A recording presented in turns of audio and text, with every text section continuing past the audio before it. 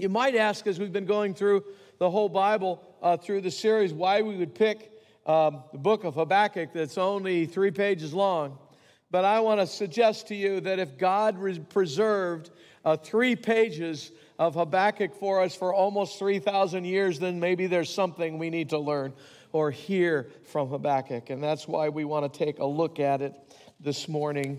And I'm excited to do that with you and take a glimpse of that. One commentator, I don't know if you noticed in that little video right at the beginning, he said the word personal twice. And you see, the thing is that the book of Habakkuk is really about a personal conversation, right, between God and Habakkuk about how things are in the world. And so with you this morning, I want to take a look at the personal side of this. I want to look at Habakkuk's struggle with understanding in the midst of everything that was going on in his world. Of course, that theme, right, of all that struggle has great applications for us today. In each of our lives, it resonates with the world in which we live, doesn't it?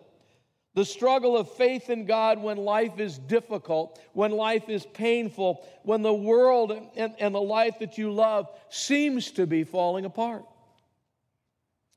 So the question is, what can we learn from Habakkuk that will help us when faith is hard, when our world seems out of control and we don't see God at work in it, when all we see is pain around us and ahead of us is deception, evil winning, and chaos consuming our world?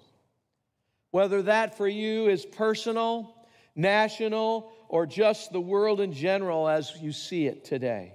What do we do when faith is hard? Sometimes we forget that the people that God used throughout history in the Bible and wrote books for us and everything, they were real people, real imperfect people. And Habakkuk is no different. He's afraid for himself, for the city of Jerusalem, for his country, Judah. He sees corruption and evil in his own country, and he sees warring powers of other countries coming up against Jerusalem and the rest of Judah. And for him, it is overwhelming. Yes, he believes in Yahweh, he believes in God, but he is struggling with his faith, with his trust in God's way, with his trust in God's plan. What does Habakkuk do when faith is hard?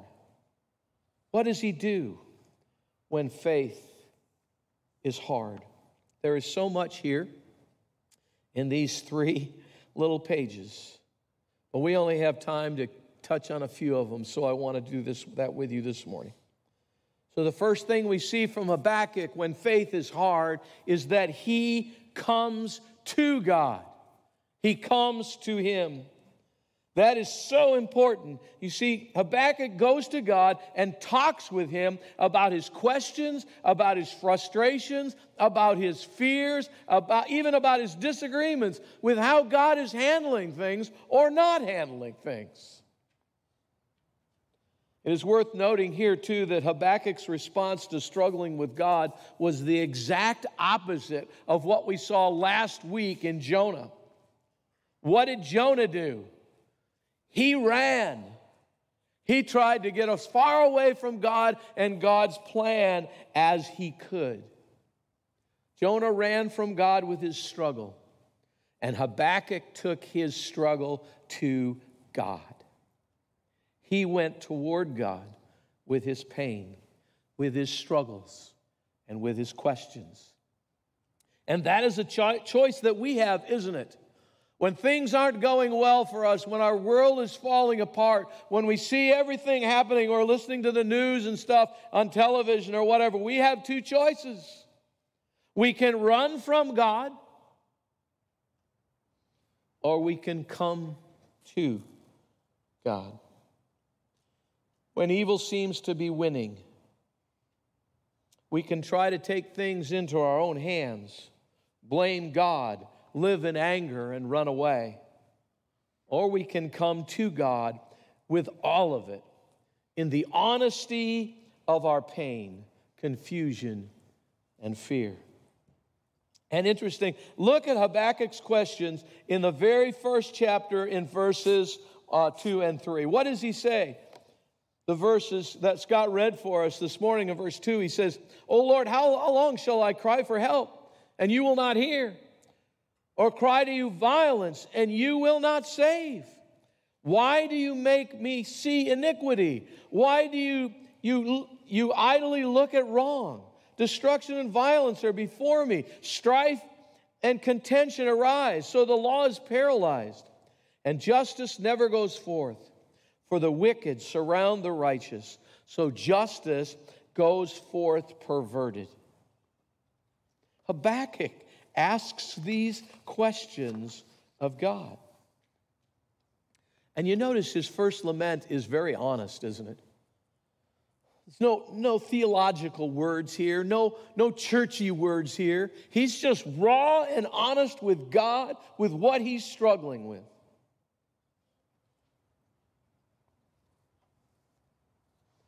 You just hear his honest questions. But look again, look at his second complaint. Look at verses 12 through 17. He says this. He's complaining to God again. He doesn't like the way God's going to take care of the evil in Israel, so now he's complaining about that.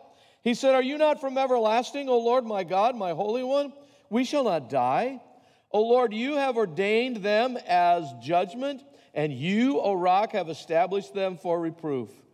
You who are pure, you who are of pure eyes, than to see evil and cannot look at wrong. Why do you idly look at traitors and remain silent when the wicked swallows up the man more righteous than he?" In Habakkuk's second set of questions and lament to God, talks about the way the things are. He challenges God's plan. He in a sense, debates God. Really, God? This is how you're going to do it? He doesn't like what God says. Why would God use a nation of people as evil as the Chaldeans to bring judgment to God's chosen people? Why would he do that? And then Habakkuk, look at verse 1 of chapter 2.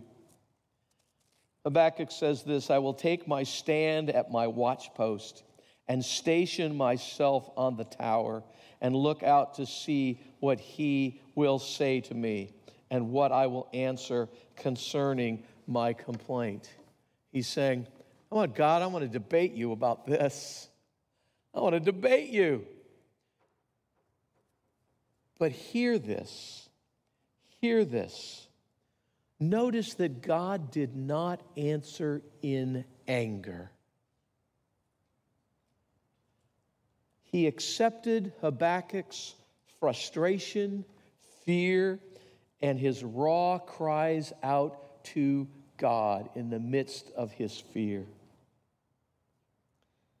And what Habakkuk says in chapter 2, verse 2 is simple, profound, but often overlooked. It just says this, "And the Lord answered me." Habakkuk came to God with all kinds of questions, with all kinds of concerns, with fear, with frustration, not even liking the answers he hears from God, so he comes up with other questions and says, "Come on, God." He said, "Believe it or not, God answered me." God honored Habakkuk coming to him. God did not answer all of his questions, but he did hear Habakkuk, and he did respond, and he did give Habakkuk some knowledge of his plan. You see, though Habakkuk was wrestling with all that was going on in his world and understanding the plan of God, he still went to God with all of it. And God heard, and God responded. Though his faith and trust in God was struggling, But hear this, but his struggle was because of his heart for God. He was seeking to understand because he did believe in God. So instead of running away from God, he went to God.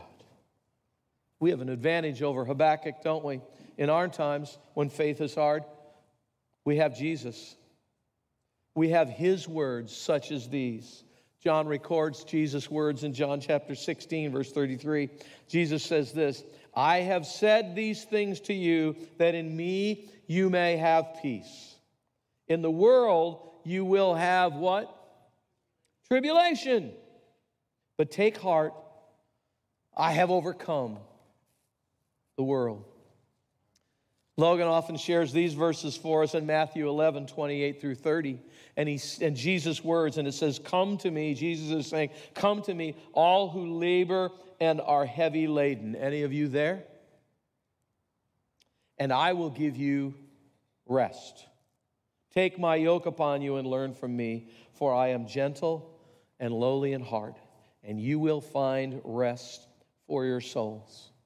For my yoke is easy and my burden is light. When life gets hard and evil seems to be winning, don't run away from God, but come to him with an honest heart about how you feel and your questions regarding where he is in all of this. He will not push you away. He will welcome you into a conversation with him. He is listening. He cares. And he will answer. So when faith is hard, the first thing we see from Habakkuk is to come to him. I think it's interesting that in the midst of this dialogue that Habakkuk has with God, Habakkuk does a lot of remembering. He does a lot of remembering on his own, and then God also kind of jogs his memory on some other things. So the second thing that we see from Habakkuk when we're dealing with when faith is hard is to remember him. Remember God.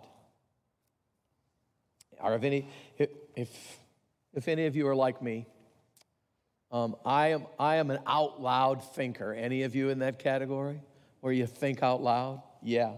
And sometimes it gets you in some weird situations, doesn't it, when you think out loud? Yeah. My wife will hear me sometimes talking to myself, and I think she may wonder if I need psychological help, right? But I assured her it's just me processing. Now, an example of this that I thought of was, I'm not great with movie facts or anything. I've found that out when I get in discussions with people. But I believe it was a scene from the movie The Little Rascals, okay? And I believe their clubhouse catches on fire, and two of them go to a phone booth. Any of you remember what a phone booth is? Right? And they're standing in line at the phone booth, and they finally get to the phone, and the one has the receiver, and he turns around to the other one and says, quick, what's the number for 911? Right? Ever done anything like that? Ever asked a question and realized in the question was the answer? Look at me with Habakkuk's words to God in the midst of his question. Look at chapter 1, starting with verse 12. He says, this is Habakkuk talking to God. Are you not from everlasting, O Lord my God, my Holy One? We shall not die. O Lord, you have ordained them as judgment, and you, O rock, have established them for reproof. Habakkuk, in this one verse, I believe, is doing some of this thinking out loud. In his complaint against God, he is coming face to face with the reality of who God is. Are you not from everlasting? I was in education for a long time. In education, we would call that a cute question. In other words, you're asking a question, and there's only one answer. Yeah, he is eternal. And then he says, O Lord, which is O Jehovah, which is saying that God is the absolute constant one. He never changes. He is eternal. He is never changing. Then he uses a form of the word Elohim for God, which talks about that he is the true God. He is the God of the people of God. And then he says, Holy One, perfect, without blemish, pure one, completely and perfectly good.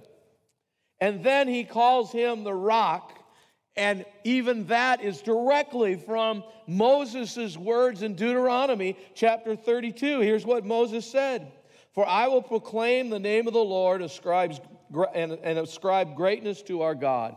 The rock, his work is perfect, for all his ways are justice. A God of faithfulness and without iniquity, just and upright he is. You see, in Habakkuk's complaint to God, he is remembering, isn't he? He is remembering who God is. God also, though, in this passage helps Habakkuk with his understanding. Look back at verse 5 of chapter 1. These are God's words in his answer. And he says, look among the nations and see and wonder and be astounded. Then look at the next line. For who? For I am doing a work in your days that you would not believe if told. Look at verse 6. For behold, I am raising up the Chaldeans, that bitter and hasty nation who marched through the breadth of the earth to seize dwellings not their own. God reminds Habakkuk that evil people are not the ones in charge. Do you hear that? God reminds Habakkuk that evil people are not the ones in charge. He is doing a work through them. He is raising them up for his purpose. God also affirms to Habakkuk that he will not let evil win, but that he wins. But we have to let him work out his way, in his timing, and know that if God says it, it will happen. Look at chapter 2, verse 3. God says this in his answer to Habakkuk, for still the vision awaits its appointed time. It hastens to the end. It will not lie. In other words, it's true. If it seems slow, wait for it. It will surely come. It will not delay. God reminds Habakkuk of his truth and plan. And the center of that, the keystone, if you will, of this whole little book of Habakkuk is chapter 2, verse 4. Look at it if you have your Bible. It says this, God says this, behold, his soul is puffed up. Talking about the Babylonians here, right? It is not upright within him. But what's the next line? But the righteous shall live by his faith. If this takes you back to the full story that we've been going through, to the book of Genesis, then maybe you were getting the same reminder that God was giving to Habakkuk and through Habakkuk to the people of Israel. If it takes you back to Adam and Eve wanting to be like God, wanting to be their own God, puffed up, saying, I'm in charge, and sin entering the world, and evil getting a foothold on man in this world, his soul is puffed up, referring here directly to the evil Chaldeans, the people of Babylon, and I believe the people of Judah and Jerusalem who had left God behind and sought other gods and to do things their own way. But you see, this has been the very nature of man since Adam and Eve, hasn't it? We want to be in charge. We want to get the glory. We want to decide what is good, etc., and we do a lousy job. And then, the second part of that, I believe that God takes Habakkuk right to face with Abraham, whom God declares righteous because of his faith and trust in God. The Bible makes it clear that there is no righteousness other than by faith in God. And that has always been his plan. You can never earn your way into God's presence, into eternal life with him. Talk about using evil. Think about this. God used a corrupt religious system and a cruel Roman device of death called the cross to free us from sin through Jesus, to pay the penalty of sin that we could never pay. We can only become righteous to live eternally in the presence of a good God through the work of God on an evil cross through evil people. God used evil for good. God brought grace to you and me through the terrible sacrificial death of his Son. Paul says it this way very succinctly in Romans chapter 8, verse 1. He says, "There is therefore now no condemnation for those who are in Christ Jesus." Jesus says, "Let not your hearts be troubled. Believe in God, believe also in me. In my Father's house are many rooms. If it were not so, I would have told you that I go to prepare a place for you. And if I go and prepare a place for you, I will come again and will take you to myself, that where I am, you may be also. And you know the way to where I'm going." And of course, Thomas says, "Lord, we don't know. How can we know the way?" And Jesus says what? "I am the way, the truth, and the life. No one comes to the Father except through me." You see, the only way to really live is through faith in the real, eternal, everlasting, loving, grace-filled God who sent his Son to redeem us, to buy us back from sin, and make righteous through faith in Jesus work for us, to make us righteous. Habakkuk did not have all of that information that we have today.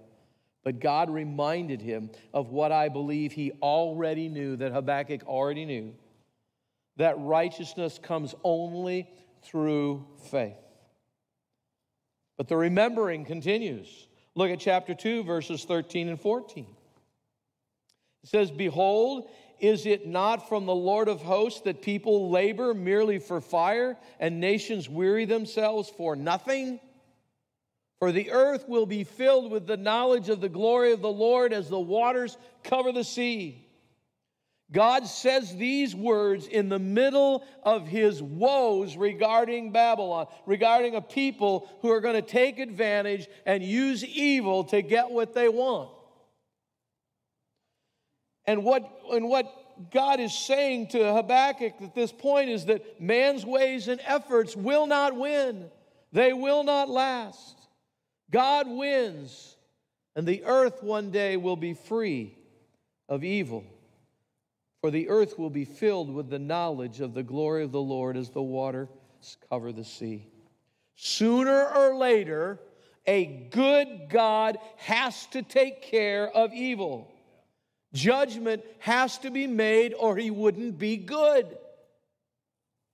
Think of it with regards to your own family, your kids. If you're a good father or a good mother, you are eventually going to take care of any evil that is impacting your kids. A good God is going to have to someday judge evil, take care of evil. And here's the mic dropper, if you will. Look at verse 2:20, Habakkuk 2:20. This is how God ends his conversation with Habakkuk. He says this, "But the Lord is in his holy temple. Let all the earth keep silent before him." But the Lord is in his holy temple. Let all the earth basically shut up before him, right? Because you're nothing compared to me. You're nothing compared to me. And that's God's word to Habakkuk about whether evil wins. In chapter 3, as we saw in that video, after God has jogged Habakkuk's memory a bit, he gets back to remembering. And in chapter 3, you need to go back and read all this, but he remembers all the powerful ways in the ways in which God worked in the past for the salvation of the people of Israel, for the people of God. How many times the odds of survival were not on their side? But God did miraculous, powerful things to protect them and bring them out of Egypt and make them into a nation. Habakkuk remembers the power and the grace of God in all that he did.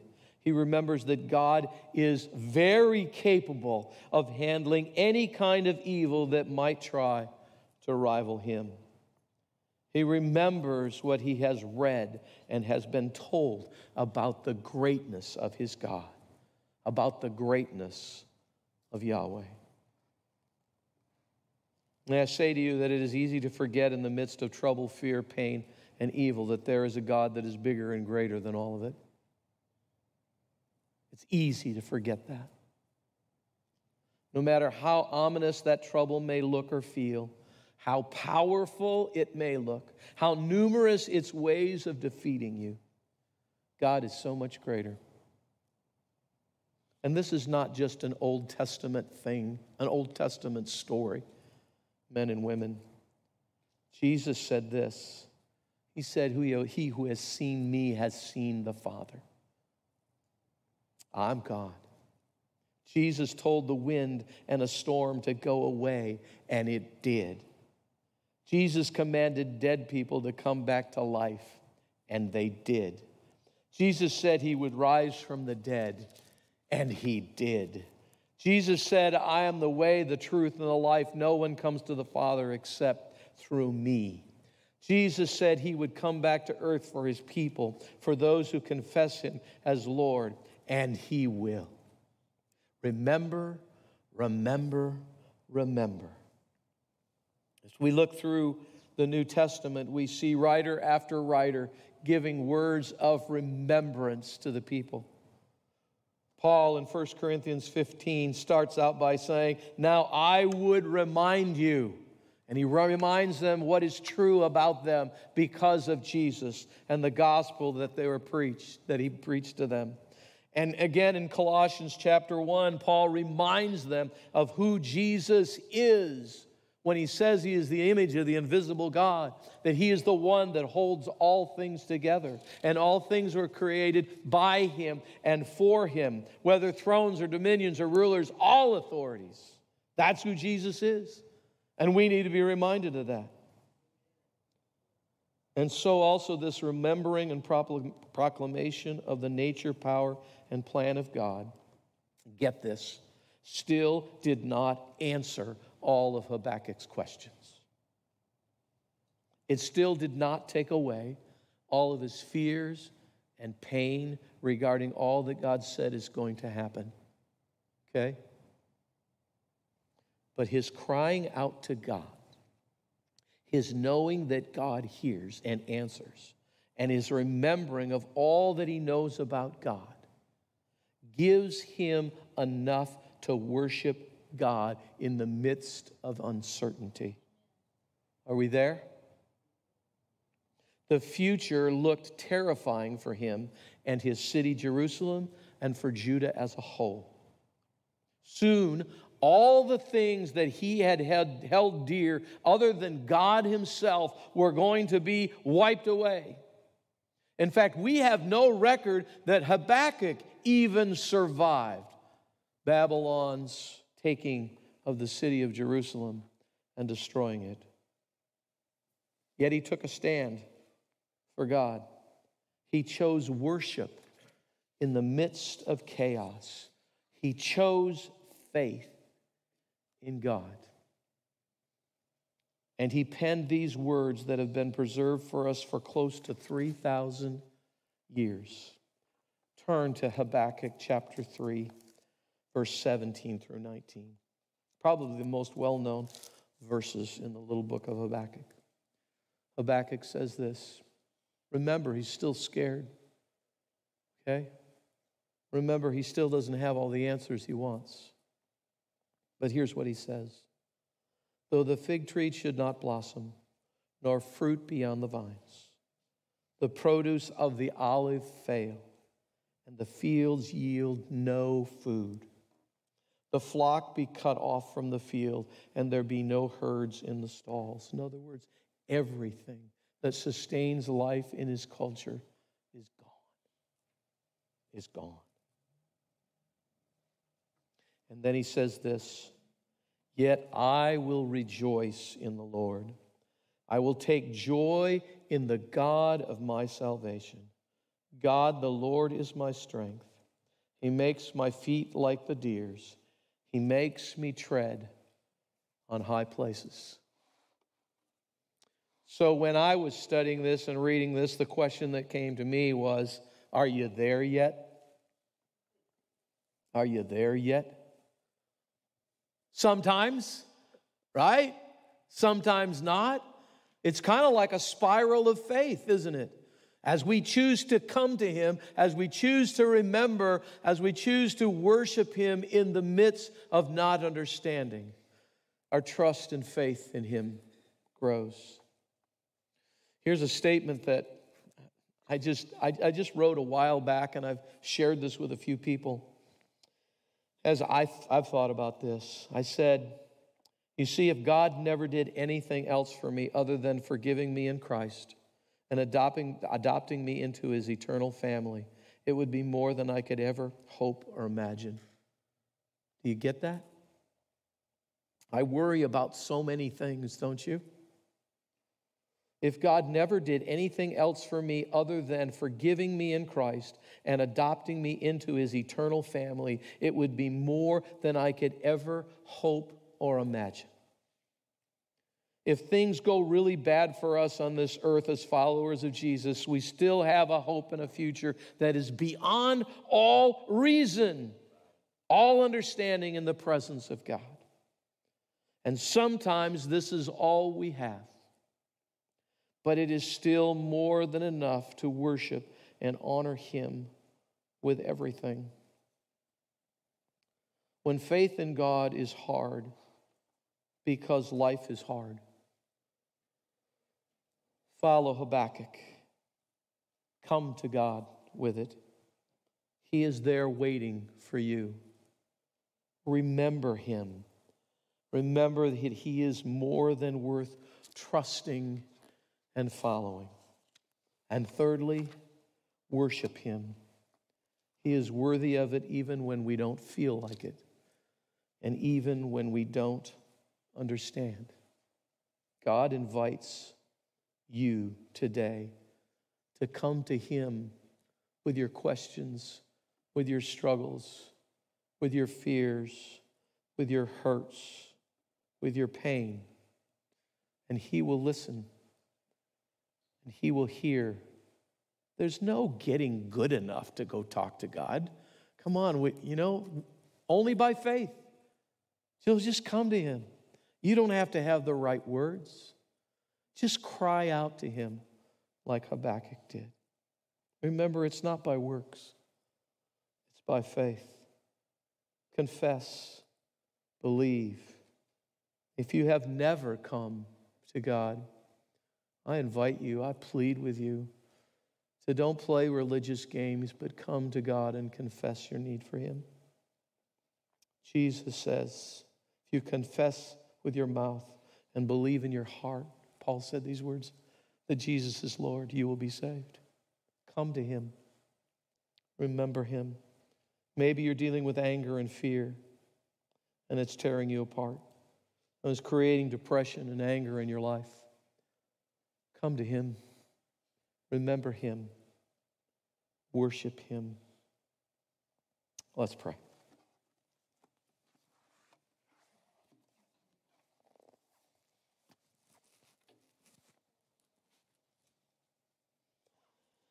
God, it's easy for the world and in the world in which we live to get all wrapped up in fear and anxiety, anger, depression. And yet, God, you're still God. You're still in charge. You're still there. You're still listening. And you win. For you are in your holy temple. And all the rest of the world will be silenced before you.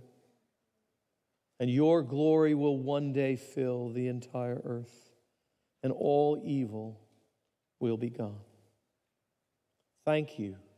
Thank you for what we have in Jesus. Thank you that we are sons and daughters of yours. Thank you that we are forgiven, that we are loved, that we have an eternal inheritance with the King of Kings and the Lord of Lords. And thank you that there is nothing that we can do to make you love us less, and there's nothing we can do to make you love us more. You just do. And Father, help us to trust you, that you're in charge and that you win, and it's for your honor and glory. And with that, Lord, teach us how to worship you in the midst of it. We pray this in Jesus' name.